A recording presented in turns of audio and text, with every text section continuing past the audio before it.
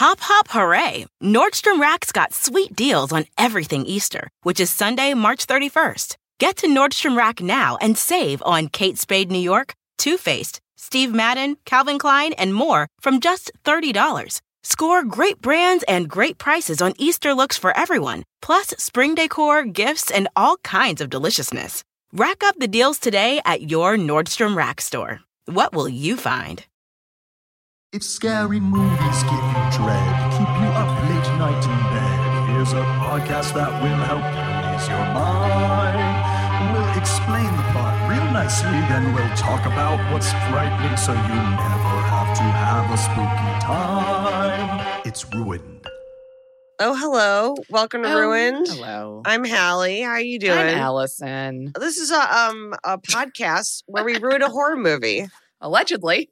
Just for you. I'm glad you're having a good time, Allison. I'm glad you're laughing. I am. I don't know. This is you're already you're wearing a great fleece. Thank you. Yeah, I feel like this is my hair just gets bigger the more distressed I am. Like yes. What's that dinosaur from Jurassic Park with the frill? Oh yeah, the one that kills Newman. Yeah. It's like and then it spits like ink. Yeah, that's where I'm at. That's where I'm at right now. How are you doing?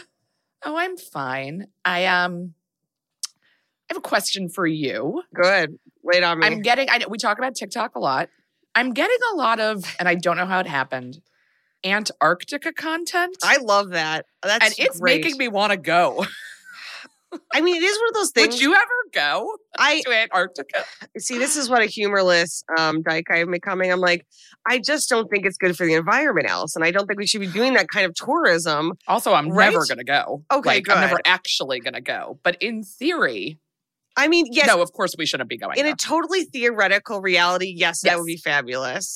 Yes, I'm talking theoretical because, like, if I'm not going all the way to that end of the earth to be cold. Like, I'm not gonna spend all the money. If I'm gonna spend all that money, I'm gonna be in a luxury beach vacation. You're gonna have fun. You're gonna be able to relax. You can't. Antarctica does not seem like the kind of place where you can relax. If you've been there, I think you have to be like vigilant at all times about everything that is around you. But I think it started because I saw some video about the Drake Passage, which is like the roughest seas on the planet, which is the space between, it's where like the Atlantic and the Pacific connect in the space between South America and Antarctica.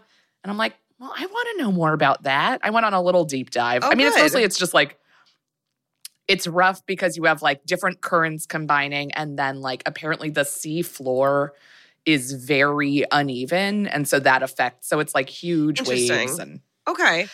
I gotta say, it's just like interesting stuff to follow along. And I'm like, oh, I'm finally free of some of the like more horrific corners of TikTok that I was being driven to. You know, I know you said that you had seen animal chiropractors, I want to say. Oh, yeah. What's up with that? Why would a dog need to be realigned? You know, what are they getting up to? Like a cat doesn't have like a crick in its neck that needs to be like it like, and also the videos, like it just looks like it's a guy trying to rip a cat in half. Like, it's oh my God.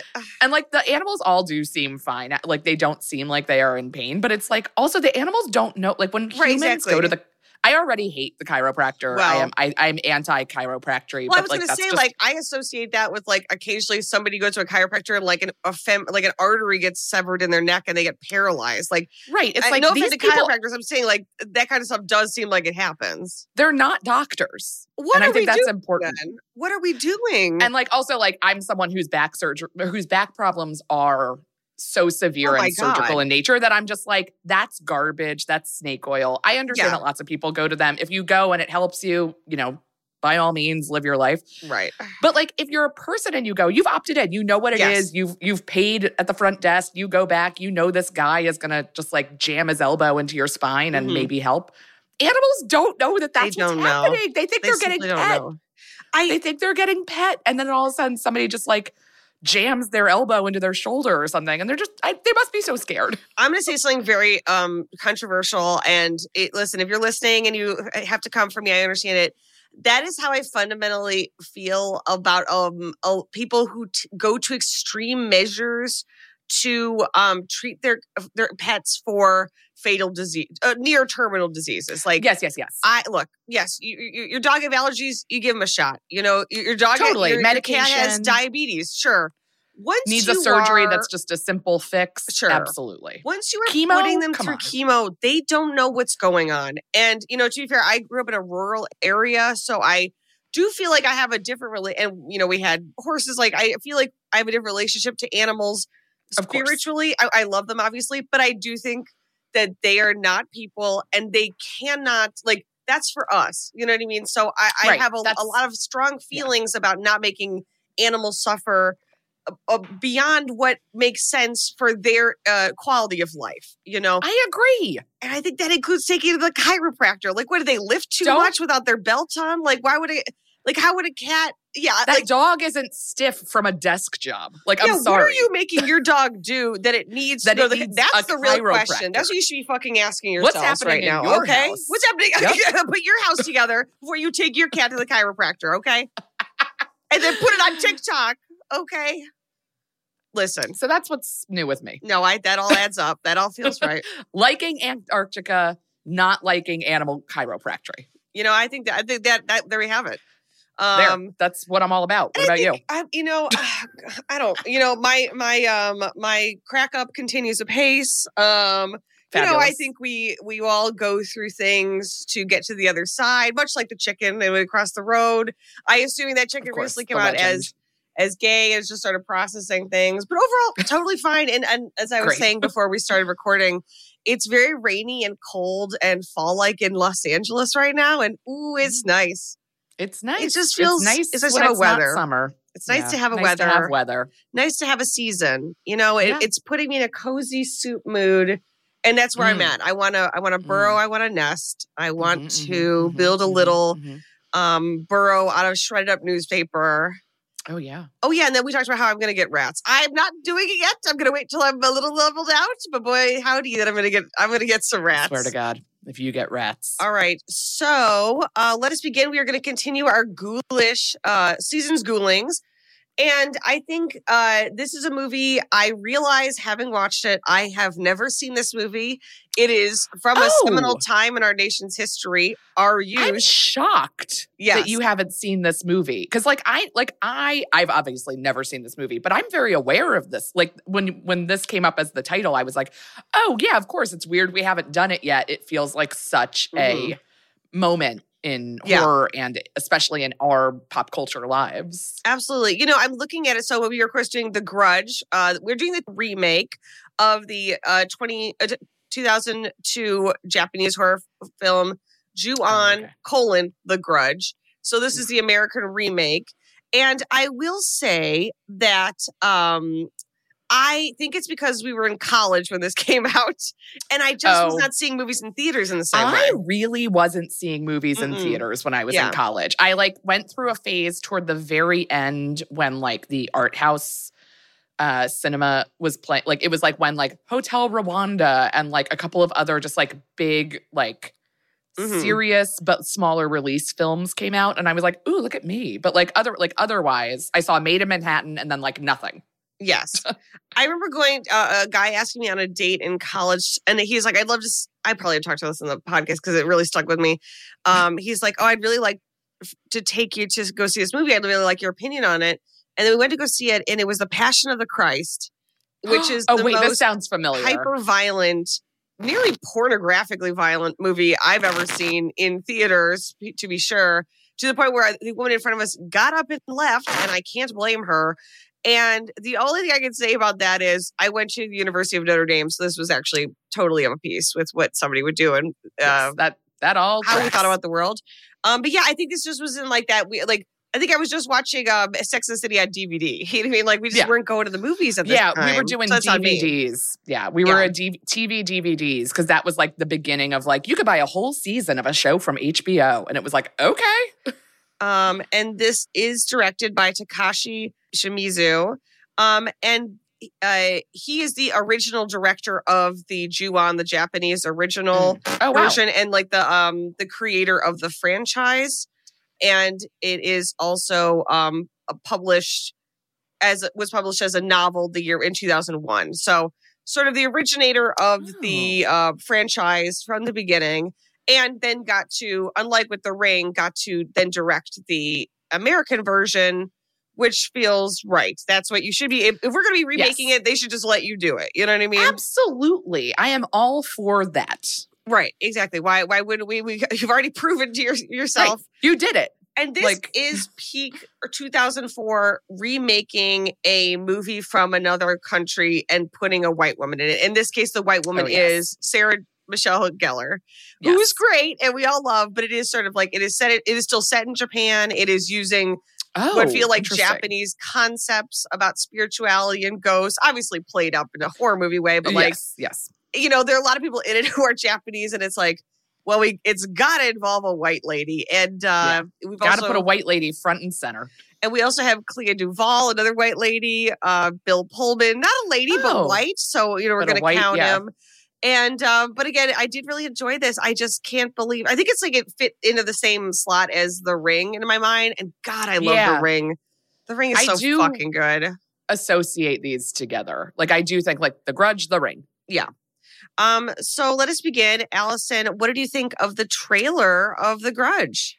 I didn't like it. Mm-hmm. It was like, at first I was like, what? Because like, even though I know like the movie, I just know the title. I don't know anything about like what the movie is, obviously. And so like, at first it's just kind of like, oh, it's like spooky stuff. Everybody's like uneasy. And then all of a sudden the first time you see one of those, I don't know what it is, gray kids. Like, no, that's exactly what it is and what he is. Yeah. Once they hit the screen, I was like, I don't know what's happening, but I don't like it. He's a little gray kid. Little gray kid.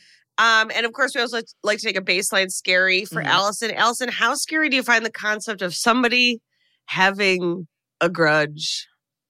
Oh, very. I can't tell if I'm someone who holds grudges intensely or not. I don't think of you as, I mean, like, you're definitely people who, if they come up, you're like, oh boy, but like, I feel like I know people who hold a grudge. Yeah, you know what? I know specific people where I'm like, oh, they will never let go of this thing.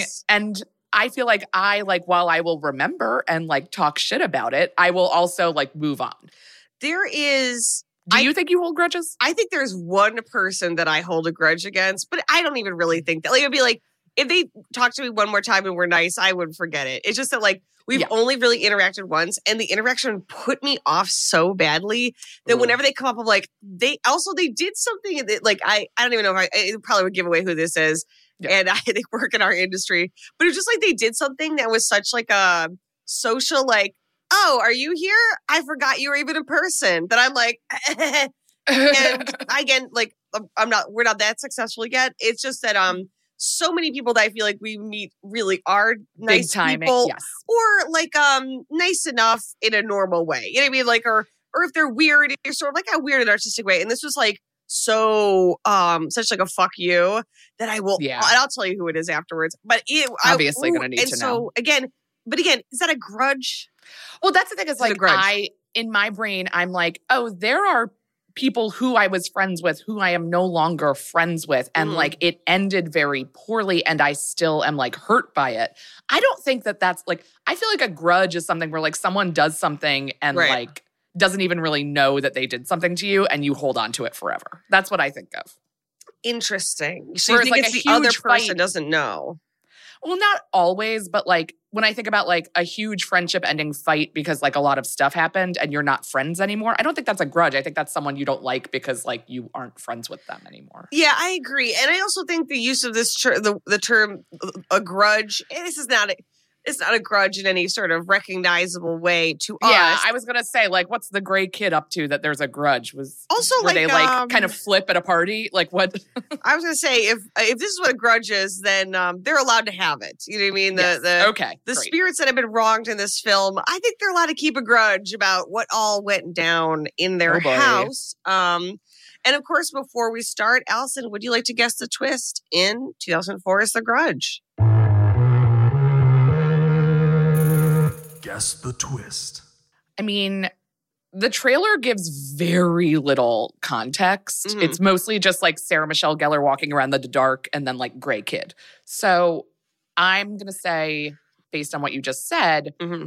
that the spirits that are haunting this house, I'm going to say that like this new there's a new house and it's built on top of what was an old house, and that everybody there was murdered and they're still around. And the reason they were murdered is so this new house could get built. Great. Love it. Perfect. No notes. All right, let us begin ruining The Grudge. We open with, I love this shit, text on the screen. Okay. And what is good about text on the screen is it tells you exactly what's happening. You don't have to intuit what a grudge is. Here it says, when someone dies in the grip of a powerful rage, a curse is born. And my question, the curse, basically the curse finds itself in the place of death. Those who encounter it will be consumed by its fury. So those who encounter the curse, in this case, the grudge, will be consumed by it.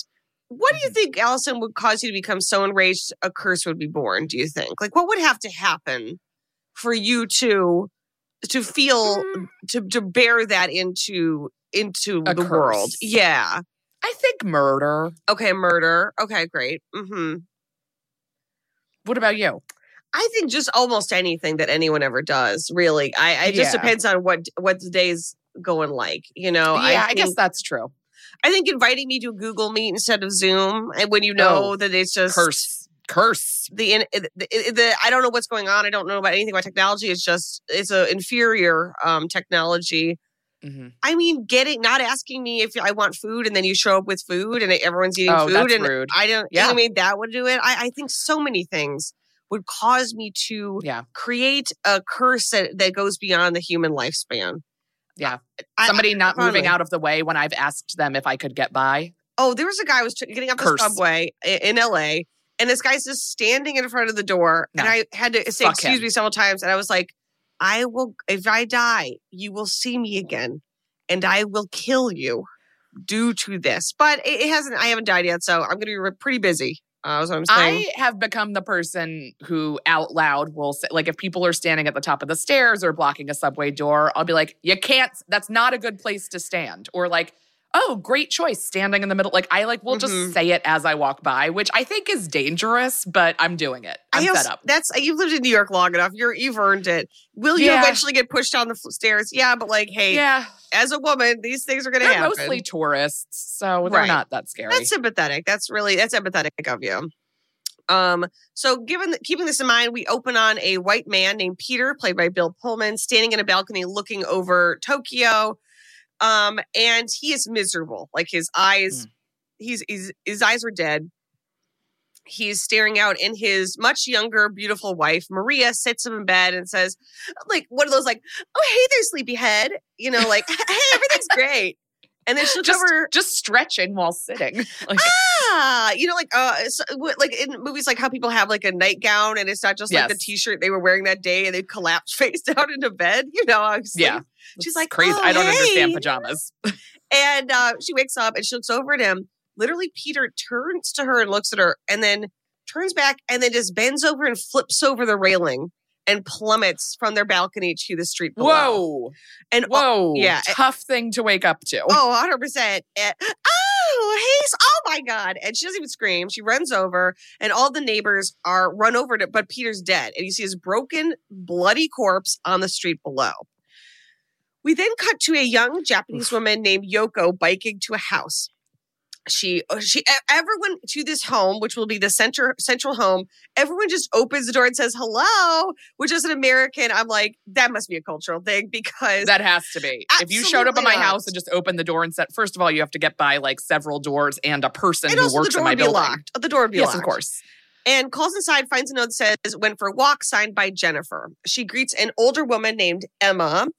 And Emma is she has very little communication. We find out later that she has dementia. So, she just needs help from Yoko, bathing, eating, and getting down for a nap. So Yoko helps Emma into bed and sort of closes these sliding glass doors. So it's a Japanese style house with sliding doors for interior doors. And in this case, Emma's bedroom has glass doors, I think just for effect, because the other doors, they don't look like that. But so we see a lot of stuff through sort of a pebbled glass, which is a fun artistic decision. I like that. The place is a mess. Like there's chip bags ripped open. Like, it's just something has fallen apart. There's like things like have been ripped apart, but Yoko just assumes, okay, they just moved in, as we find out soon. I'll just help pick up. So she's picking up stuff. She's making her way up the stairs, or sort of like detritus leading up the stairs, only to hear a door slide shut on the second floor. So she's thinking, who the fuck is in this house? She goes to the door, opens it, and she hears what sounds like groaning and sliding within the roof. So we sort of hear the sliding above her. Yeah, okay. And then dropping with a thud into like a built-in cabinet, again with sliding doors. So there's like a built-in cabinet. She not only guess who this is. Right. Yeah, I think you know who the likely suspects are. Yoko opens the cabinet and not only looks inside, she climbs up and hears something in the attic. So she slides the ceiling panel aside. Also, it's not her house, right? It's not her house. She's like a care worker for Emma. I'm not fucking going up there. I'm not getting paid enough for that. I'm not moving ceiling panels in someone else's home, even if I'm employed there. I'm like, this is your house. This is your problem. She, of course, does the iconic lights a lighter into the darkness of the attic, turns terrified, and finds a gaunt, dark-haired ghost with black circling its eyes and a long dark hair covering its face. We're going to see this ghost as well throughout the film. And we see Yoko's feet kicking as she screams and tries to fight her way and is dragged into the attic by Yoko. From there, we catch up with Karen Davis, played by Sarah Michelle Gellar, who canoodles. And I'm really into the word canoodling. Someone used it on Twitter, and I'm like, there needs to be more canoodling. People Was it about the Good Morning America? Yes, they were canoodling. Yes, the Good Morning Affair couple. So much canoodling. If you haven't, please, if you guys haven't, I don't know. And I don't even care about this. Like, honestly, none of my business. I don't care. It's just wild. Oh my God. I'm fascinated. I want to be like, people need gossip. People need canoodling. People need canoodling. People need intrigue. And I do feel bad for their spouses. Oh, yeah. Amy Robach and TJ Holmes. And I think what people keep saying, which is true, is like, they have such insane chemistry. So you do feel bad, but when you see them, you're like, these two belong together. And then they belong canoodling. And basically the person, so there's like 65 photos that got published. I don't even know where it was, like Daily Mail or something. And always Daily Mail. And apparently that was from a PI that was hired. And what's great is someone tweeted, like, imagine you hire a PI to prove that your spouse is cheating, and then everyone on the internet's like, oh, but they've got something. Like, ooh, that's devastating. You know, but it's true. And you do see it. And I think, like, I've talked about this with queer romance, but people are so starved for romance, and that, like, yeah. And it's not even that it seems illicit. It's almost like that because it doesn't seem illicit. Yeah. Anywho, we meet up with Sarah Michelle Gellar. She's Karen. She's canoodling. And she's canoodling with her boyfriend, Doug, who attends the University of Tokyo. And they have they're both exchange students. They have a conversation where he says, I'm so glad you decided to come here with me. And I was like, does that imply that she just came there during this year to work? Is she also in school? I also do. I need to know what everyone's jobs are all the time and how they're living. And this feels like not enough information for me. I think that Doug is a student, maybe a master's student. I don't even know. He's studying architecture, I believe. Right? Okay. Karen is there for reasons unknown to me, but she also works at the same care service as Yoko, right? Mm-hmm. So, but I didn't know, is that in addition to going to class? Is that, she just, so maybe she was just there to stay with Doug because they do live together. So it's like, maybe they've graduated undergrad. They don't give me enough information, and I couldn't parse it. So I'm not sure. Yeah. But they are there together. And they sort of, again, have a sexy moment where he's trying to leave he's like, I've got a midterm. And she's like, don't worry, I set all the clocks forward an hour. Or like, we have an hour. Okay. It's like, that's insane, but that's an insane thing to do, but also kooky. Yeah, like it helps build in more canoodling time. They canoodle. So later, as she walks Doug to class at the university, and they stop to watch two Japanese people burning incense in a cemetery in front of a grave. And she said, it's a Buddhist ritual. The smoke carries their prayers up to their loved ones in heaven.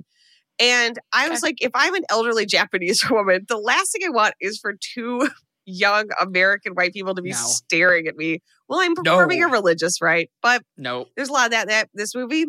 So at the university, Karen goes to this. So it's basically like a care center where I didn't know if she was volunteering or if it was a paid position. Okay. And also I was like, is this a thing? But I was like, well, maybe in Japan they do have something like this where like you can just get care for your elderly loved one. I don't know. Wow, that must be amazing as America faces what is objectively going to be an elder care crisis in the next 5 years. I hadn't even thought about the elder care crisis, Allison. That's coming. The boomers are starting to need somewhere to live. Lord, give me strength. Okay, so her boss, Alex, is played by Ted Raimi, Sam Raimi, who produces and is the director, his brother. Okay. And so Ted Raimi says, I'm going to send you on your first solo job, but because Yoko didn't come in today. So I'm not sure. Maybe she's sick or something. I'm going to try to catch up with her later. But exactly. You just need to stop by to help this woman, Emma. And Kieran's kind of taken aback because he said she has severe lethargy with mild dementia, which same girl. I mean, who doesn't? And also she speaks Japanese, but like she doesn't really know the city. So she has to take a map and navigate on her own. And he says, you're going to be fine. This is an English language household. So it's like an American family. And Emma's daughter-in-law, Jennifer, doesn't work. So she should be around. And I was like, this feels like Teach for America, but like for feeding hungry ghosts. Like, oh, don't worry. Yoko disappeared. So we're just going to send like another young woman to be murdered by ghosts. Right? And then they'll eat you. Okay, we'll just keep sending young people until I guess we run out. Yeah. And so Karen, again, takes her a minute, but she gets to the house. Same house we saw earlier. It will be all the same house the entire film. She, again, opens the door, calls in just like Yoko did.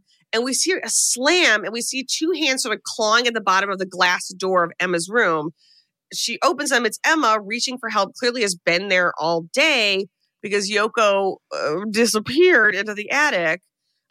Karen gets her dressed, feeds her, but also Emma can't really tell her what happened. So she's asking her like, oh, was Yoko here? Emma's not communicative. So she puts Emma back down so she could take a nap. And I shouldn't say put her down like she's a child. She takes her to her helps her room, take a nap. helps her take a nap. Prepares, Sorry about that. And starts cleaning up the papers and garbage and sort of like burst chip bags all over. Same fucking thing, Allison. She hears a scratching. She goes to the second floor. She goes to the built-in cabinet. And now we see it is sealed up with packing tape, covering the doors, right? Who did that? I don't know. Unfortunately, she hears a thud and then a yowling. There's a cat trapped inside the cabinet. Oh no, kitty. So of course, Karen is going to open it. She rips all the tape off, opens the door and finds not only a little black cat, but she also finds a journal and even more shockingly, a little boy. The cat's journal? Oh. Cat's journal. Cat's journal. Went to the chiropractor again. Isn't working. Almost had my head ripped off. Yeah. Waste of money. In addition to the cat and the journal, there's a little boy. He's covered in scratches. It's tragic. Karen freaks out, runs downstairs, calls the care center, Alex at the care center, be like, you have to come over here. She says, this little boy refuses to come out of the cabinet.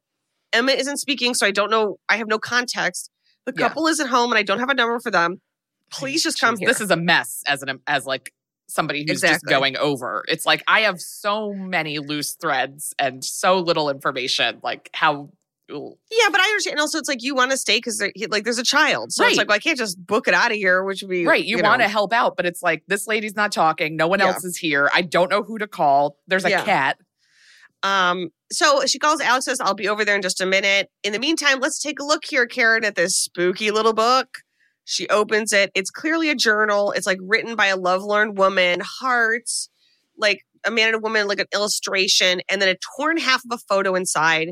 It's a photo of Bill Pullman. So clearly there's a photo that's been torn in half and it's Bill. We have the Bill Pullman half, right? Okay. She also finds a crumpled up photo of the little boy in the cabinet with his parents, but his mother's face has been cut out of the photo. Okay. When Karen looks up from the phone, the little boy is, and it's like a cordless phone. So she has a cordless phone. They're receiving her hand. The little boy's 2004. Exactly. A time for cordless. The little boy is staring at her from the top of the stairs. And she introduces herself like, hi, I'm Karen. I'm helping Emma. What's your name? And his name is Toshio. And he tells her. The phone rings in her hand, and it's a woman named Susan. She doesn't answer it because she lets it go to voicemail. It's a woman named Susan trying to get in touch with her brother, Matt. And what we can contextualize from the phone call is Susan and Matt are Emma's kids, right? And both Susan and Matt work in Tokyo. Okay. What do they do? I don't know. But they have moved everyone there. So, like, Susan's there, Matt's there. And I guess that makes sense. Like, if everyone close together. Exactly. Yeah, like, right. So Emma's their mother. And Susan's like, hey, I haven't heard from you. I just want to check in on Mom. How you guys doing? You know, clearly seems like a more recent move, you know. Susan is nervous, you know, just says, hey, I haven't heard from you, Matt, or Jennifer. Call me back, right? Just then, Emma sort of sits up in her room and Karen goes to her and she hears her saying, like over and over and over again, like distressed, mumbling to herself. And Karen sort of comforts her and says, well, who are you talking to? And Emma says, I just want her to leave me alone. And as Karen talks to her, behind her in the far corner of the room, we see as long, dark hair strands start growing across the ceiling and down from the rafters. Nope. And we see sort of Emma gasp. And Karen turns, and it is a being made out of hair looming over them. A hair being? A hair being. And the hair parts revealing two white eyes that then roll forward and reveal eyeballs. Nope. I think we're to think Karen is shocked. To me, she had a very mild reaction. Mine would be to immediately vomit. Yeah, I would throw up on the hair being and run screaming down the street. And see, I would throw up and then fall backwards through a glass coffee table, shattering everything and knocking myself unconscious. I'm just being honest about this. Yes.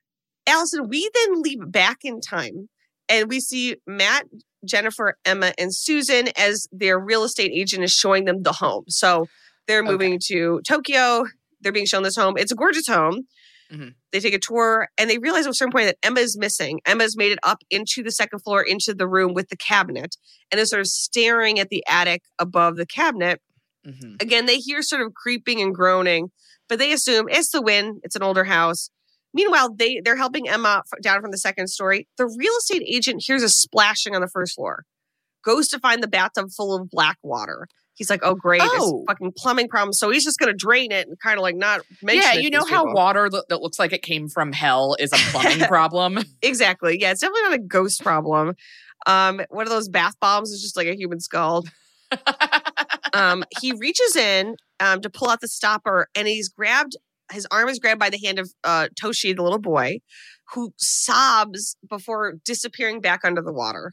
The real estate agent sort of rears back, and he's soaking wet now, shocked. And Matt pops his head into the kitchen and says, into the bathroom and says, we'll take it.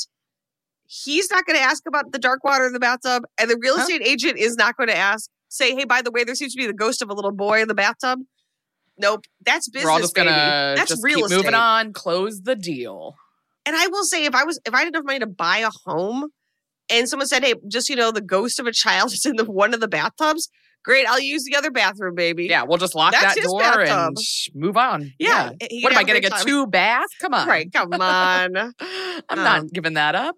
So the family moves in. There's boxes everywhere. Jennifer's exhausted because Emma's sleep schedule is fucked up because of the move. So Emma sleeps all day and is up all night. So Jennifer is helping her, but is really unsettled. And Matt says, well, let's talk to the caregiver who is going to come from this care service about like sleep suggestions for people with dementia. Like they work with people all the time. She might be able to help us. What's her name? Yoko? And Jennifer's like, yeah, that'll be great. But I'll be honest, I'm kind of fucked up about like moving here. I took a walk the other day and I got hopelessly lost. No one spoke English, so I couldn't find my way back. And it was really distressing. And they sort of have this talk like, we're going to give it a go. But if this doesn't work and we're not happy, fuck this. We'll go back to America. Like we'll figure something out. But we're going to give it, an honest go. And so Jennifer's like, I agree. I'm going to try to build a life for herself. So we see her go to the grocery store and do the single weirdest thing I feel like we've seen in a horror movie. Oh, okay. She's buying, at a grocery store. She's buying like one of those big tubs of ramen, like where, it's like not the cup, but like the whole thing. And she pokes a hole in it and like pops the top to smell it. No. Which I wrote in my notes is sociopath behavior. That is wild. Because I was like, so either you were going to buy it either way and you just had to smell it, or you were going to put it back. And either way, I don't agree with it. I don't agree with it. No, it's not that it has a top on it for a reason. And it's when you're buying food, you have to trust the store and just buy it. And like, look, if you open it and it's bad, you can bring it back. Yeah. Have I ever done that? No, but you can do that. But that's on the table. Yeah. Fortunately, she liked the smell. She got like 3 more. Later, she's at home. She makes ramen and has a glass of water, and she dozes off on the couch. She wakes up to a splash, and both her ramen and the water are all over the ground. And she turns to Emma, who is sort of like sitting up in bed in the next room, and she's saying, like, if you need something, you could just say so. 1, she clearly can't. And 2, it wasn't her, and we know that because there are footsteps through the water towards the stairs. So now Jennifer's like, somebody's in the house. Footsteps when I'm alone. Yeah. Jennifer says there's someone in the house and does something again we wouldn't do, Alison. No. She starts walking up the stairs. Nope. Couldn't be me. After the wet footprints, she finds the little black cat. She climbs the second floor and she sees Toshio running through the room. And so, of course, she's like, there's a fucking kid in here. Unfortunately, Alison, she steps into the room with the cabinet. The door swings shut behind her. Hours later, Matt gets home. Matt gets home. The place is a mess. So not only is the ramen and the water still on the ground, again, like it looks like it's been torn apart. Like a kid's been ransacking it. Everything's been ripped apart. Again, he's calling his mother's there, but he's calling for Jennifer. Like, are you home? Goes up into the bedroom and he's like, oh, Jennifer. Because you can tell there's like a shape in the bed. He's like, Jennifer, you're here. Literally, she's going... like she's making an insane gasping. You wouldn't be like, oh yes, my wife who's totally fine in this dark room. When you hear, you'd be like, I have to go call 911 immediately. What the fuck is happening? Alison, that sound is so troubling. Thank you. I'm going to try to imitate. There's also a very classic croaking sound in the movie that I'm going to attempt in a minute. If you can nail a croak. Oh, I'm going to try. I'm going to be impressed. So Matt turns on the light. And she's Jennifer. She's literally eyes open, gasping, paralyzed in bed, unable to move, like shaking, sweating. He runs over to her. Unfortunately, from her side of the bed, Toshio leaps up, mouth full of like sort of black liquid. Oh, he's like, I've been drinking the bath. Right? Yeah, I've been thirsty. Matt falls backwards, knocks the lamp over, and Jennifer sort of rears off the bed and gives one final before collapsing. When he looks up. I'm getting there. I'm warming up to it, I think. Yeah. I just want to know what the iconic when that comes. I'm going to try. I mean, like, I think you should. Hear it, okay, I will. Fully support. Oh, no, don't make me sing. Don't make me sing. Don't make me croak. So when Matt looks up, Toshio looms over him. Well, who's up next in the ghost house? Why, it's, of course, Alex, Ted Raimi from the care center.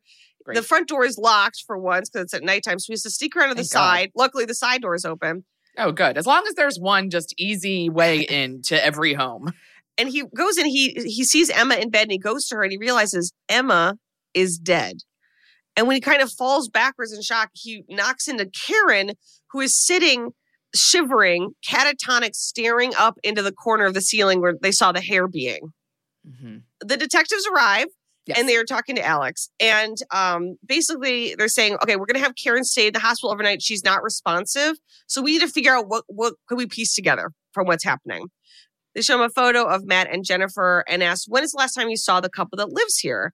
And he said, not since they signed up. Like, they're basically the husband's employer arranged Emma's care. And the detectives told him, well, Matt didn't turn up for work today. And Alex says, yeah, that's not good. And while you mention it, Yoko, the previous caregiver, has been missing since yesterday as well. And I just realized that's her damn bicycle parked outside. Oh, shit. So the detectives, they're trying to piece together. They see that the receiver of the phone is missing, right? But there is a voicemail saying it's Susan's voicemail calling, asking her brother after Emma, being like, hey, I haven't got in touch with you guys. Just give me a call back. And they clock that the cordless receiver is missing. Fortunately, again, this is when we find out that Susan lives in Tokyo and nearby. I'm like, that's pretty convenient. Yeah, that really worked out. One thing. And then one of the detectives, Detective Nakagawa, presses a button on the base of the phone and the receiver starts beeping. Of course, the detectives follow the sound upstairs to the room with the cabinet. The ringing is coming from inside the cabinet. They open it. They see it. And of course, they see, not in addition to like a big chunk of hair, there is an attic above They, of course, immediately crawl into the attic. What hair? Like from... Long, dark hair. Okay. The iconic hair. From the hair being ostensibly. Yeah, obviously. They crawl into the attic thinking, dear God, is the killer up there? Or what has happened? Is the couple, have they been murdered? They find Matt and Jennifer's dead bodies. Jennifer's head is in Matt's lap. And even worse... Canoodling. Even worse, they turn, and on the floor, Alison, there is a human jaw that has clearly been ripped off a living person's skull. Alison, tell me. No. What would you do? What would you do? I mean, I'm turning around. I'm running outside. I'm running to the airport and getting on a plane and getting as far away from this as I can. Now, in this case, you are the detectives, so you have to assume their families are here. I'll throw away my entire career for that. What about your children? You're going to abandon your children? Start a whole new life in a whole new country? I would have to start over if I saw a jaw ripped off someone next to another head in the there's just like too much for me. That's absolutely. That would be, even as a detective. And for some reason I imagine that like Japan does not have the gruesome crimes that America does, even though it's just that they don't have guns. Yeah, I think it does help though. I definitely think that. I think it helps. Not having the guns helps a lot. Not having the guns, certainly. But it's like, no matter what I've seen in my detective career, this is it. This is the limit. This is where things stop. I'm out of here. Yeah, I guess it reminds me of like those horrible stories about those poor people who are employed by like Facebook and other platforms to monitor like violence, child extreme abuse, content, all this stuff. It's like, dear God, it's like there. I believe the human mind can only contain so much of that. So I imagine there is a day where you're like, I can't anymore. We're just not built for it, unfortunately. We don't need unfortunately, to see. I just mean, no, right. Unfortunately, that exists. And unfortunately, also, some people are forced to kind of reckon with the worst of human behavior in constant repetition in front of them. And I think if you're a detective, even if you're in a place that has lower crime or no guns, like this is still the last straw. Yeah, for me. I completely agree. Some people might have a higher tolerance for a rogue jaw. Yeah. It's not me. Yeah, I think I respect it. Dealing with mess can feel like an impossible task. It just keeps coming back. Well, today we're brought to you by the organization experts, IKEA. IKEA knows we all have those areas in our homes consumed by mess, whether it be that chair that collects all your clothes or the monstrous pile under your bed. That's why IKEA makes affordable wardrobe organizers, underbed storage, and other solutions to help you easily take back that chair and conquer the mess monster under your bed. Visit IKEA to explore more. You can't afford mess, so IKEA makes storage affordable. Just in and so good. Thousands of spring deals at your Nordstrom Rack store. Save big today on new arrivals from Kate Spade New York, Nike, Sam Edelman, Free People, and Madewell, starting at only $30. Great brands and great prices on dresses, denim, sandals, designer bags, and more. So rack your look and get first dibs on spring styles you want now from just $30 at your Nordstrom Rack store. What will you find? Later, Karen wakes up in the hospital to find Doug is waiting for her. He says, "I'm sorry, your boss told me what happened. I'm so sorry that old woman died in her sleep during your shift." And she said, "Is that what they're saying happened?" "I'm telling you, Doug, there's something in that house." But of course, Doug, like every horror movie partner's like, "You're crazy. A woman died in front of you. It's just that. It's nothing more complicated. That's it. Get over it." We also see, this is when we see Susan. So Matt's brother is leaving work. It's late at night, saying, "Hey, calling you again. Haven't heard from you or Jennifer. Just let me know. I just want to know how mom's doing." Mm-hmm. So of course, now she's getting a little, concerned. She hangs up, and she has, we see her like flip phone has a rabbit's ear hang off of it. Puts it in her purse and goes into the stairwell. And as she does, she has a rabbit's foot attached to her flip phone, and she puts it in her purse. And as she walks on the hallway to the stairwell, she hears the croaking, which I'm going to try to approximate, which is, hang on. Yeah, I think that's it. Wait, or is it? Yeah, it's more like that. More like a. So, and you've heard it. There we go. Are you going in and out when you do that? Out. Yeah. This is what people got to the podcast for. This I guess. Sorry, everyone. Without talking. So Duck's in the stairwell and her cell phone rings. And she sees it's her brother, Matt. And she picks up. She's like, where the fuck? What is going on? Literally, as soon as she picks up Alison, she hears the same groaning, which we realize now is the groaning that we initially heard in the attic, but it's kind of masked by the groaning of an older house. Mm-hmm. But it's the same sound as house groan and human groan, kind of very becoming similar. One. Oh, they are one. We make them one.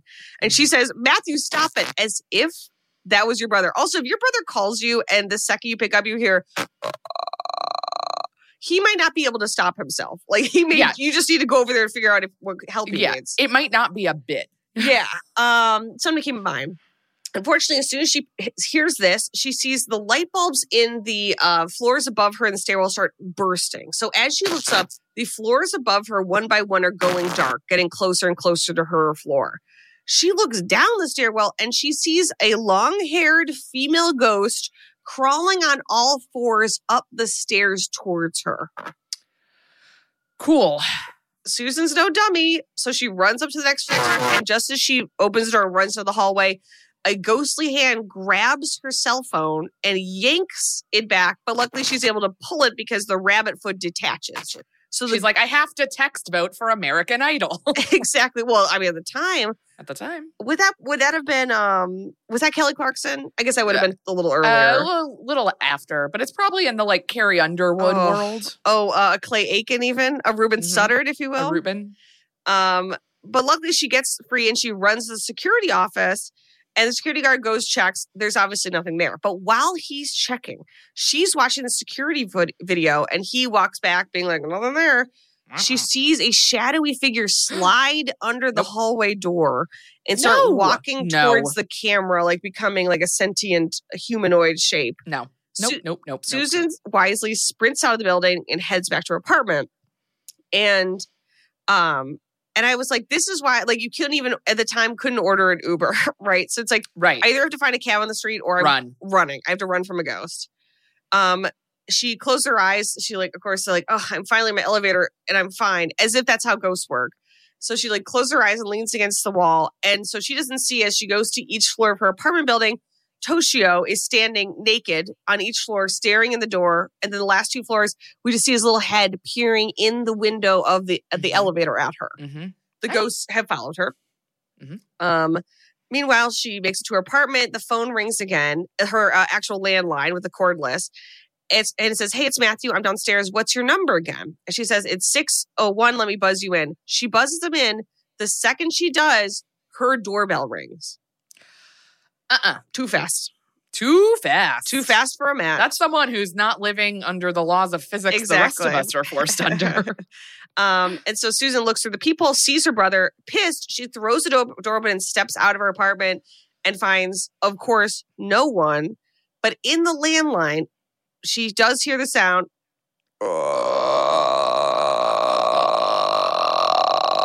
She runs to her bed. She gets under the covers. Pretty good at that together. I mean, I think you're doing it better than me. I'm going to be honest. I am jealous. We ended at the same time, and I thought that was cool. Yes, I completely agree. She gets under the covers before noticing that in her hand is the rabbit's foot that the ghost stole. She sees a figure crawling up under the covers, like over her. Mm-mm. She lifts them and looks down, and it's, of course, the long-haired ghost who yanks Susan away. And in a very, like, it wasn't scary, but like there's something really compelling about this, like in a dream logic way. The ghost like yanks her into the sheets, and then they disappear entirely. So the comforter just falls flat onto the bed. Like Susan disappeared. To another plane you go. And I was like, wow, it murdered those other people, their bodily. And Susan's just fucking gone. There's something about that really, it was a treat. It terrified me. It titillated me. That is very chilling. Like, I think that is like more like troubling than like just seeing a death. Yeah. Or even seeing it like them like fly away. Like, it's just like disappearing is... No, I don't know what would have to. I'd have to get. Well, depending on how our lives come together, this would be a fun project. Because I would love to do all of Twin Peaks. Because one of the scariest horror movies I've ever seen is Fire Walk with Me, which, if you've watched Twin Peaks, is the movie that came out after the first two seasons. And it is because you watch 2 seasons of TV, you are then seeing this movie that sort of like shows you the victim's perspective on the night in question. It's so fucking terrifying because you know so much. But you have to watch the first 2 seasons for it to, I think, really hit you. Okay. And I'm like, damn, I would love to do that, but it would be a months-long project to get that done. But there's something about like Twin Peaks that uses a lot of that kind of dream logic. Mm-hmm. And it is like it's close enough to reality, but like surreal enough that it hits you in such a specific way that I really enjoy. So Susan gone, literally, we never hear what happens to her body. Bye-bye. Yeah. Back at the hospital. We never find out? Never find. I mean, like that's it. She dead, but everyone else is dead where? and we find their fucking bodies. Exactly. I don't know. Susan's gone. Back at the hospital, Karen talks to Detective Nakagawa and tells him about the boy who was trapped in the cabinet and the journal she found. And he's like, oh yeah, like we didn't find that boy. So could you tell us a little bit about him? And she says, well, I asked his name. His name is Toshio. And the detective's face immediately changes. He recognizes the name. He shows her a photo of the family that she found in the house with the mother's face cut out. And she said, yep, that's the boy. That's Toshio. I saw that kid. And she said to him, I felt like there was something wrong in the house. Like, what happened there? And he kind of dodges the question, but then he tells her, the bodies of the son and daughter-in-law of the woman you are caring for are found in the attic. It seems that the son killed his wife and then himself. And Karen, I guess, is like, well, yeah, I guess that would do it. You know, like, maybe those that are is bad what I was house feeling. vibes. So maybe I freaked out, but she doesn't really, she knows that something else is afoot, of course. And Nakagawa goes to talk to his fellow detective, and who tells him, we went to Susan's apartment. No one could find her either. Stranger still, the apartment door still had the chain on. Nakagawa says, get all the security tapes from her apartment and her work. I'm just going to go through them. And the other detective says, this was the first family to live in that house since, you know, what happened in the attic 3 years ago. So here we go. What happened in the attic. All that attic stuff. And it's not an easy attic to get up to. So you're not just going up there casually. You're going up there to find something bad or to do something bad. Correct. Meanwhile, we catch up with Doug, who apparently has a day job working in a restaurant. Karen goes to say hi and literally says to him, I had to get out of the hospital. I didn't want to be alone. Boy, I mean, there's so much there, you know.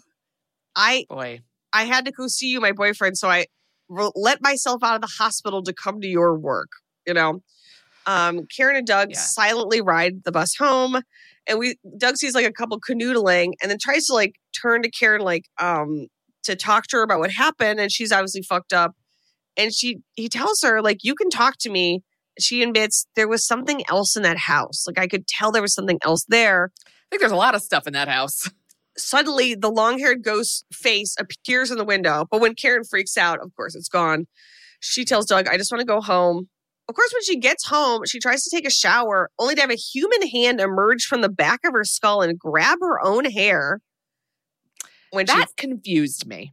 You know, I think it's just the ghosts are unrelenting at this point. And that they can kind of do what, like, if they can disappear a person, they can come from inside of you. They can, like, they've got a lot of Yes. That is skills. Unfortunately the problem with this type of thing. Much like the ring. It's like, if a curse or a grudge can become so powerful it can murder humans, how do you fight it? And that is going to be an issue that comes up here quite shortly as well. Back at the care center, Alex is wrapping up for the day, goes to leave, and does sort of a double take because out of the corner of his eye, he sees Toshio like in the corner of the stairwell, but when he looks back, there's nobody there. Just then, he's at the top of the stairs. I know, poor Toshio. Alex looks up and he sees what looks like a soaking wet, waterlogged Yoko staggering through the lobby of the care center. Nope. Back and down the stairs. And so he follows her and he slips in what he thinks is water. But he looks and she's not soaking wet. She's drenched in blood, which is pooling after her as she walks. And he's like, he says to her, like, oh my God, what happened, Yoko? Allison, she turns and we see her clothes are all torn to shreds. She lifts her face and Alex screams. Her jaw has been ripped off her skull.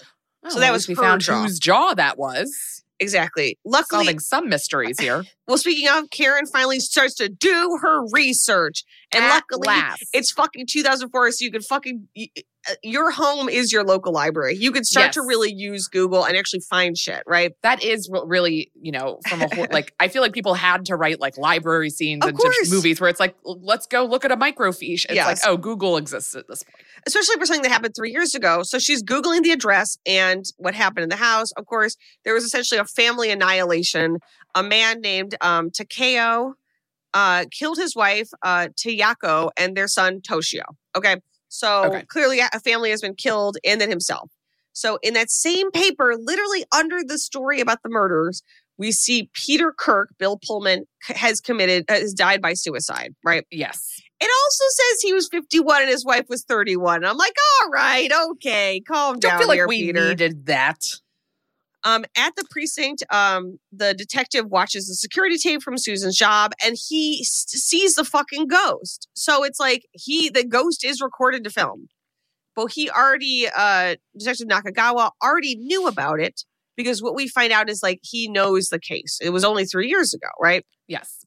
Back at home, in the morning, the next morning, Karen writes Doug a note. Had to go out, be home soon, I love you. And she goes to Peter Kirk's apartment to talk to his beautiful, much younger wife, Maria, who is, there must have been an edited scene because like when you see her in the morning that first time, she's just like normal lady, brown-haired lady.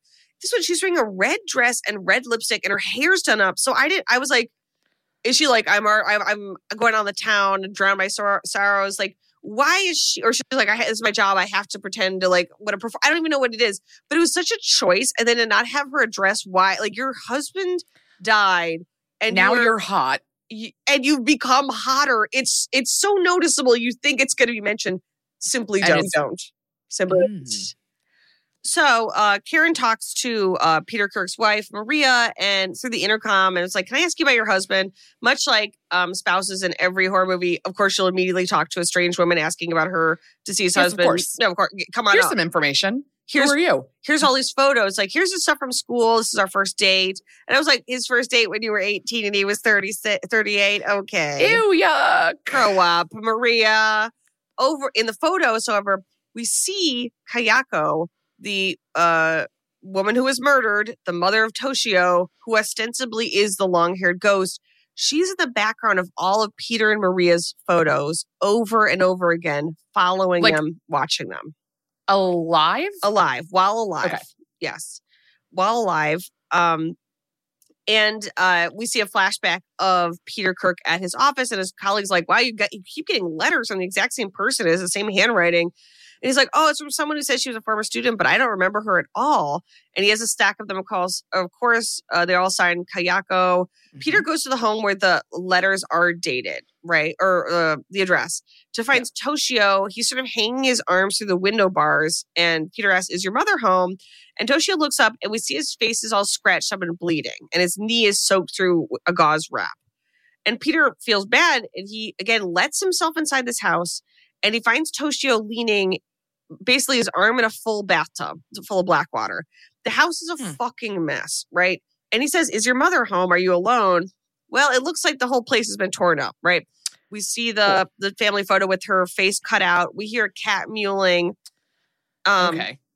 Peter looks out in the backyard and behind him, Toshio opens his mouth and starts yowling like a cat.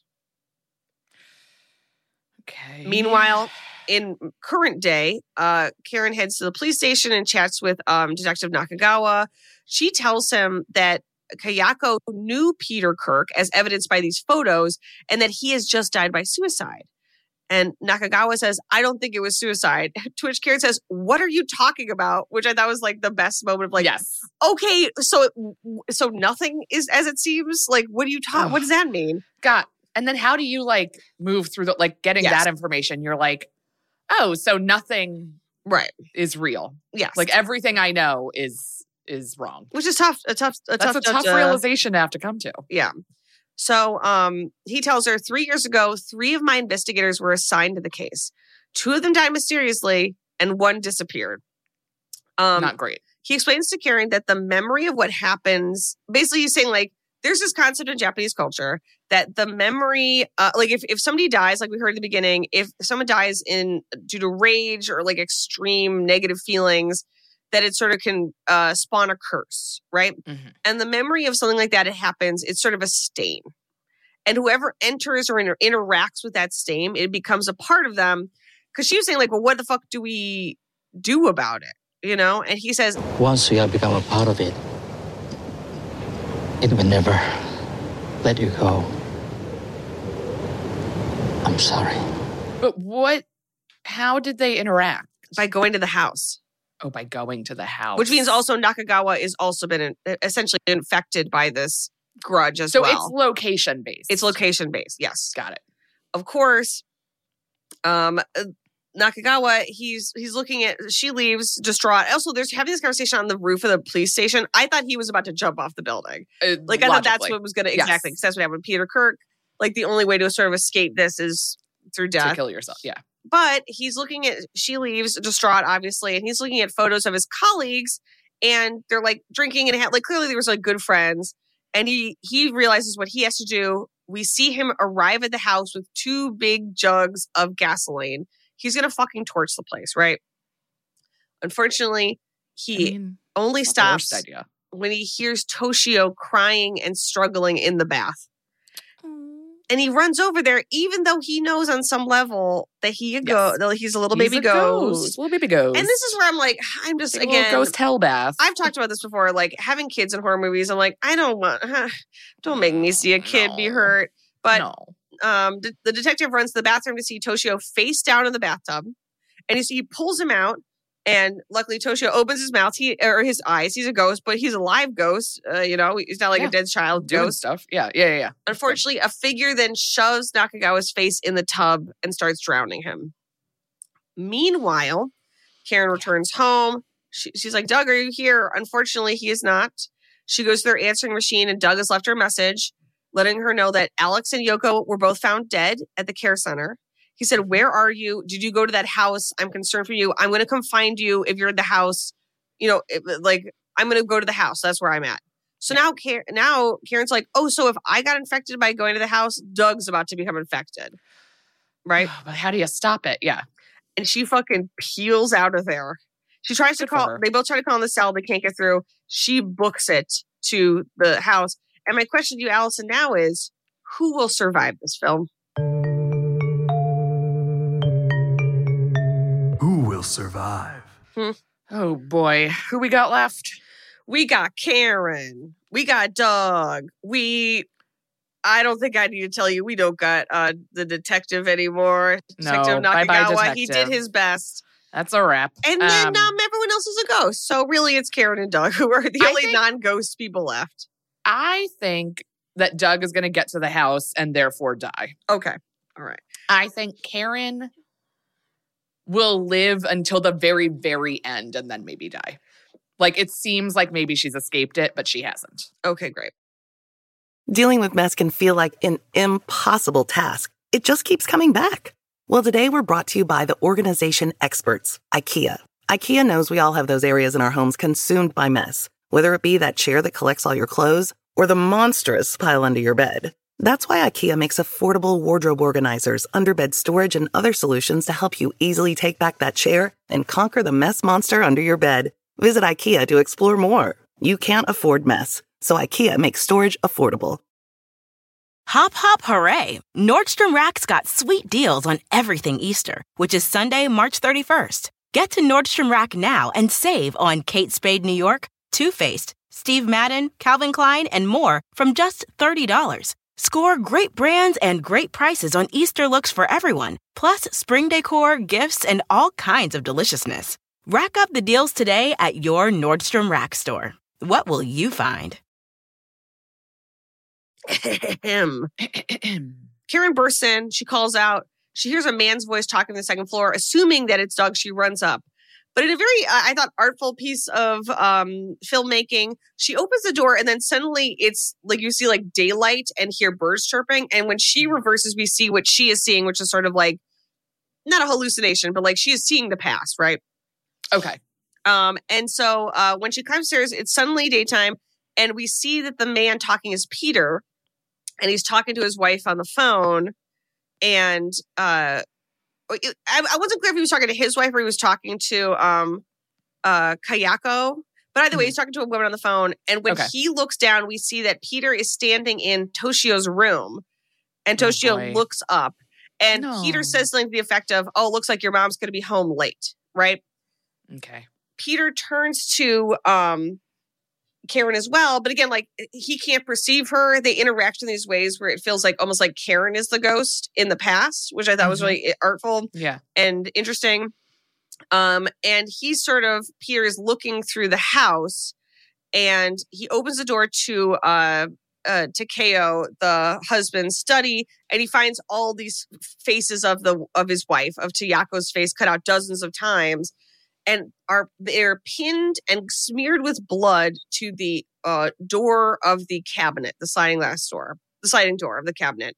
What we realize is that Takeo has found Kayako's journal. And in the journal, she has professed her feelings to Peter. Oh, okay. Here's why you know that this is an American movie, I think. And I could check what the original did. Because in this version, she says, I'm in love with someone and he doesn't even know who I am. Mm-hmm. This movie only makes sense if they were having an affair. Like, yeah. Right? Like, it's fine if it's like, if she just was... Right? Yeah, just being in love with him, like, wouldn't kind of make the logic work for me. I agree. So I was like, okay, we'll figure out, like, she took a class from him. They had an affair. He obviously wanted to end it, disregard it, whatever. Yes. But just being in love with an unrequited love from a distance, like, that to me doesn't square. Right. But I guess if she, okay, well, all right, here, I'll try to I'll bring us back around. Maybe we're to think that because her husband is obviously, she's in a bad marriage, right? Her husband is clearly so violent, he's going to murder his whole family. So is there something to be said about, like, this journal was sort of an escape? So it's almost like it's this romantic thing that she was using to cope with this very fucked up domestic situation? Completely. Okay, so then that's even more tragic then, because it's like she literally was just pining after this man. Looking for a way out. Yeah. Looking for a way out. So I think that maybe we could see that. And also, God, that's fucking sad. That's sad. Oh, Lord. That's a bummer. Oh, God. Unfortunately, he sees the journal. He sees his name repeated over and over again. It doesn't explain also, like, then how did she know him to begin with? Like, I guess she must have taken a class, I guess. There's some holes, but, you know, we can let him go. But, yeah, that's fair enough. And unfortunately, he then opens the cabinet and a swarm of flies billow out. Fabulous. Emanating, of course, from the attic. We see the little, what do you call that? The little panel is popped out. He pushes the drop ceiling panel up, and Kayako's dead body, stuffed in a plastic bag, topples out. Oh, come on. Peter freaks out, runs, and in a moment that, like, clearly was just like, this is the utility of this we have to do. Instead of running down the stairs, he opens the door right next to the stairs and then, like, reacts and then slams it as if he thought that was the stairs. And I'm like, okay, we just had to draw attention to the other door. That's totally fine. And then Peter runs down the stairs and out, right? In this sort of fugue state, Karen opens that door, that second room, to find Kayako's husband, Takeo, hanging. And we hear a thud as his feet swing and hit and thump against the wall. So after killing his wife, and we sort of see this horrific, grainy black and white flashback, we see him literally, like, beating his wife, driving her, like, hands and knees down the stairs, like, forcing her to crawl down the stairs, drowning his son in the bathtub, which is why we keep seeing him in the bathtub, and then even murdered the cat. Even the cat's a ghost. Oh, giddy. All after finding her journal and finding out about her unrequited love for this other person. Karen, meanwhile, is like, oh, fuck, I gotta get out of here, runs downstairs, and at the bottom of the stairs, a hand grabs her foot. She looks down, it's Doug. He doesn't look great. He's clearly had some run-in, but he's alive. He's alive. Okay. Unfortunately, she's trying to pull him up. Now. Exactly. He's trying to pull her up. And as they watch, Kayako starts crawling down the stairs out of her garbage bag on all fours, covered in blood. Down the stairs. The ghost grabs for Doug, and Karen essentially lets him go. Okay. And he looks at her with, like, a blank betrayal as Kayako descends on him and her hair sort of covers his face like a curtain. Karen tries to open the front door. Instead of the outside, it's just Kayako's head looming in and sort of swooping down on her. I don't love a looming head. I'm going to be honest. There's a lot of looming heads. Again, the long dark hair. Again, she's got a look. She's starting a little bit of a look. Karen runs over to Doug's corpse. It's too late. And she says, fuck it. She kicks over the 2 gasoline cans that Detective Nakagawa has left in the foyer. She fucking kicks him over and sparks up her lighter. And Kayako tries to stop her, but it is too late. Karen throws the lighter and the house is ablaze. Part of me is like, thank God. Exactly. Later, another detective stops by the morgue to see Doug's body. And we discover that not only has Karen survived the fire, she has to identify Doug's corpse, which, like, give her a minute. Give her a second to regroup. And Karen.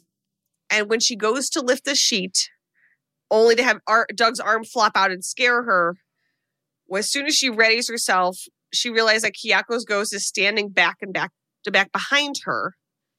And she turns, and all we see are the ghost's eyes. And, of course, the white eyes. And we also hear the morgue attendant say, God, I mean, how horrible that to find Detective Nakagawa and this other guy dead in there. Well, at least there's one silver lining. At least they were able to stop the fire and save the house. The Grudge. Wow. That's a fun end. Yeah. To catch that dialogue. And there are sequels. Cool. We'll have to definitely get into the other Grudges. So I guess my question is, Alison, what are some fatal mistakes do you think people may have made in the movie The Grudge? Fatal mistakes. Oh boy. It's kind of tough because, like, if you're a detective, like, because, like, obviously it's like murder. Biggest fatal mistake. Absolutely. That guy killing his family is awful. He shouldn't have done that. Agreed. But once that's like the stain of that murder becomes the house's grudge. Yeah. I feel like a lot of the people who came to the house were not didn't know what was happening. It's not I agree. Sometimes people they go looking for trouble. Yes. Oh, this is haunted. We should go check it out. Whereas I think the detectives, it's I have to come here and a crime happened. Right. I am obligated by my job to be here. Absolutely. And same with the caretaking. It's not like they were oh, I want to fuck around with this dead family's home. It's oh, I'm being deployed to go work in this home or I'm assigned to this. So I do feel like there is a little bit of some people I'm you have it coming when you go mess with a curse. But I don't think anybody here was actively trying to get involved with a curse. They just didn't know until it was too late. Absolutely. And I think that it happens on such a short time frame that I think was very satisfying. I like that. Took place over weeks or months. Some movies we've seen, sometimes I think they take a little long to get to the business. Little long. But this was great. They kept it moving. And this is if this is what we're talking about, if ghosts can do this, they'd be doing it as soon as they could. Of course. And I do like this supposition, which seems to imply is the brutality of the crime is why they are now being it's that horrific domestic situation is now being projected on anyone who would enter it. That to me makes sort of a dream logic sense that. Yes. That is, I think, how when we talk about how ghosts don't exist, but people perceive things and what they're perceiving is, I think, a horrific crime. Yeah. Yeah, exactly. So it makes sense. It's this is what we think of as ghosts. And of course, if something, and this unfortunately doesn't happen that lot, but doesn't happen a lot, but this kind of stuff does happen. Of course, it has all these reverberations for other people in the community, which is sort of this is that writ large, basically. Yeah, I do think something that makes it very scary is yes, this is about ghosts and a haunting and a curse, and I don't believe in those things, but it all stems from what is a very real thing. Yeah, it's not we start with spirits, we end with spirits. It's no, this came because a man brutally murdered his family, and again, that does happen, and I think that's what makes it so Mm-hmm. So that's what makes that haunting, like, not as like, oh God, like they summoned a demon. It's like, no, like this is kind of the trauma memory come to life. Yeah, the tragedy brought to bear on other people. Yeah. And then finally, where would you put The Grudge on the spooky scale, Allison? A spooky scale. I feel like based on the brutality of the violence, the inescapability of the curse, and just like the general visual imagery, this is a solid 6.5 for me. Okay. Damn. What about you? I'm going to give it a 6. That feels right. I think I also think like at the time, this would, we've seen images from The Grudge. We know the hair, the water, the croaking. Yes. So I think given that we have already been exposed to that, I think it would have been much, like, I think we had to have seen it at the time, much like The Ring, like, blows you out of the fucking water. Now at this point you see The Ring, it's like, oh yeah, I've seen the long-haired girl a million times. Yes, I know this. I really liked it, and I really think all the acting was good. It was really well directed. And there is something hideous and terrifying about like that kind of explosive domestic violence. Again, living in America, unfortunately, that kind of thing does happen here. Possible, not that I'm just saying it's not a Japanese thing. You know what I mean? To have this kind of thing. I just feel like it feels like a very American thing. Right, exactly. Yeah. And so I think, and there's something, again, like I'm having harder and harder the older I get, the harder time seeing children in horror movies. When children is involved, yeah. But in terms of being scary and fucked up, I mean, a full 6, absolutely. I'm sure most people have seen this movie already, but if you haven't, and you can watch it, knock yourself out. If this doesn't sound like your cup of tea, don't watch it, because there are definitely moments where you're like, oh boy, her jaw got ripped off. There's blood all on the ground. This feels like a tough one. Yeah, but a good one. All right. Well, thank you so much for joining us, you guys. Yes, we love you very much. Enjoying our season's ghoulings. And I think, again, as a theme, does it make a ton of sense? Is it really pulled together? No, but that's just where we're at. This is our season. And our season is Season's Ghoulings. And we appreciate you bearing with us during these trying times, which are a nice, all the broad time. Catch-all, I think. Like, yes. I think it makes sense. Yeah. No notes from me. One of the members of the podcast. Thank you. That means a lot. All right, everyone. We love you very much. And as always, we will see you next week. Yes. And please keep it spooky.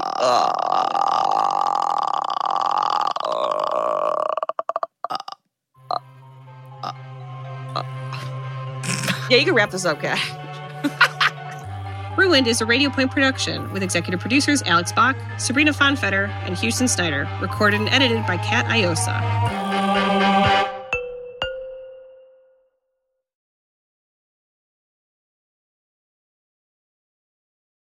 Rack your look for spring at Nordstrom Rack and save up to 60% on brands you love. Rag & Bone, Vince, Marc Jacobs, Adidas, Joe's, and more. Great brands, great prices every day at Nordstrom Rack. Score new dresses, denim, sandals, designer bags, and sunglasses, plus updates for the family and home. Get your spring on for less, up to 60% less, today at your Nordstrom Rack store.